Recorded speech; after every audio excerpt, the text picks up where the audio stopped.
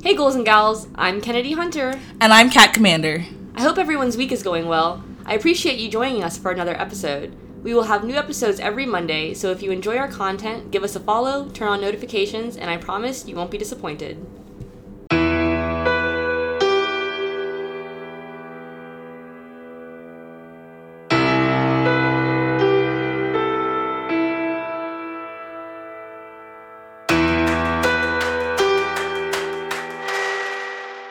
Today, we're encountering evil with the Chundawat family. Around 1989, Bhopal Singh and his wife Narayan moved to Burari, Delhi in India after selling their farmland and cattle in Rajasthan.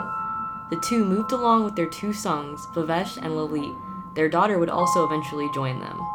Years later, the family would also consist of the sons' wives, Savita and Tina, and 5 grandchildren, ages 15 to 33. The family made a living off of their grocery store and plywood business. All 10 members of the family lived on the second floor of the building above the store. The store was very successful, and the family was a real part of the community. Bhopal was considered a father figure in their tight-knit neighborhood.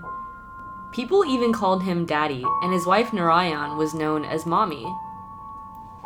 Narayan was such a sweet woman. She was known to bring nearby construction workers water and tea, and would often care for their neighbor's baby. Basically, Bhopal and Narayan were super sweet and loved by the community. Sadly, in 2007, Bhopal passed away of natural causes. Bhopal was the glue that held the family together, the patriarch, so neighbors were concerned for the family when he died, afraid the family would fall apart. Despite everyone's concerns, the family seemed to do even better. The family's financial success continued with them opening a second location for their grocery store and renovating their house. They started changing their lifestyle, cutting back on alcohol and tobacco, and no longer eating non-vegetarian foods. They also became increasingly devout. It was impressive how this family could go through such a tragedy of losing their loved one and coming out on top. Neighbors noticed these changes, but they didn't think much of it. Years later, on July 1st, 2018, townsfolk began lining up outside the Chundawat store early in the morning as usual, waiting for them to open at 6 a.m. But 6 a.m. came and 6 a.m. went. Known for being punctual, people began calling members of the family, but no one was answering. Eventually, a neighbor decides to go upstairs to the family's home and check on them. He knocks on the doors, calls out their names, nothing, not a sound. He tries the front door and it's unlocked. He swings the door open and what he finds causes him to almost faint. He runs back down the stairs, yelling for people to call the police. An officer who happened to be nearby hears the commotion and very quickly clears the crowd of people that had formed outside the Chundawats. The policeman begins to ascend the stairs, having been informed by now of what awaits him. However, nothing could prepare him for what he was about to encounter. Upon entering the home, the officer discovered 10 bodies dangling from nooses from the ceiling. The bodies were hanging in a circular formation. They were blindfolded and gagged with surgical tape. Their hands and feet were bound, and their ears were plugged with cotton. It was all 10 members of the Chundawat family, besides the matriarch, Narayan, who was found dead on the floor in another room. Nobody could believe what had happened. The family had seemed so normal. They had multiple grocery stores open, a successful plywood business, and the children were all in school. One of the granddaughters who had been found hanging, Priyanka, was in the middle of planning her wedding.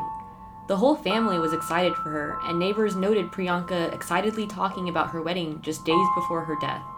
So what would have caused this seemingly perfect family to commit mass suicide? Upon investigating the scene further, the police uncovered 11 diaries, and that's when things took a turn. Following Bhopal's death in 2007, the family had a priest lead them in prayer. During the prayer, Lalit, the son, began chanting. Everyone in the family stops what they're doing and stares at him in shock. Here's the thing. Lalit had been in an accident years prior that left him with a traumatic brain injury, and he lost his ability to speak. For years, he'd been silent, and here he is, right after his father's death, and his voice had returned. So, this man hasn't spoken in literally years, and suddenly exactly after his father's passing, he speaks? I don't know, dude. That sounds pretty convenient. Right? So he's chanting Om, his family can't believe it, and they start whispering to each other. Daddy has returned. A customer at the store recalls asking Lalit how he got his voice back, and Lalit claims his father had come to him in a dream and asked him to perform a ritual. It was also around this time that Lalit began keeping diaries. At first, it was used as a typical diary, and then the entries started getting a little strange. In one entry, he instructs the family to hold a black and white photo of Bhopal in front of them and pray that they get rid of old habits. I don't know. I'm not really buying it. To me, it seems like he was pretending for whatever unknown reason and took advantage of the opportunity to harm his family, almost like a cult leader. From there on, the diary entries continued to be filled with instructions. The tone became strict, almost scolding. The family followed these instructions, believing that Bhopal was really speaking through Lalit. They believed he had come back through Lalit to save their souls. They thought Bhopal came to Lalit in the night and possessed his body to write these instructions for them. The instructions were originally about how to honor Bhopal, but eventually turned into specific instructions on how to live their lives.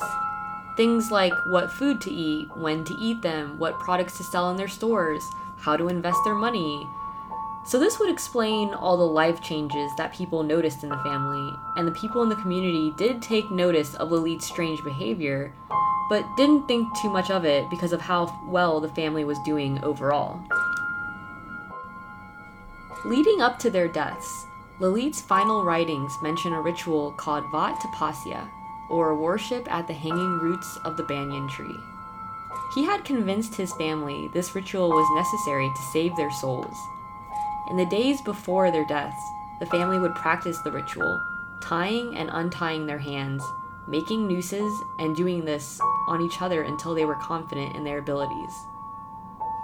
The day before their deaths, the family performed a ceremony of burnt offerings and then ordered food around 10 p.m., as instructed by the diaries, and the final ritual would be performed at 1 a.m. There was no sign of struggle, and it is believed that starting at 12 a.m., the family members began tying each other up. Lalit and his wife were to be the last to hang themselves, as they were the ones who kicked the stools out from under the other members before taking their own lives.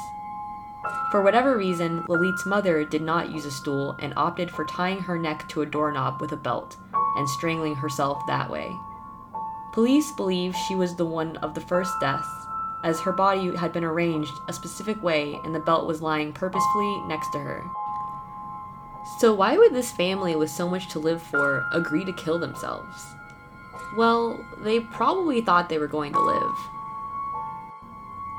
The diary entries had instructions for them to untie each other after the ritual, and one of the final entries reads, quote, "In your last hours, while your last wish is fulfilled, the skies will open up and the earth will shake.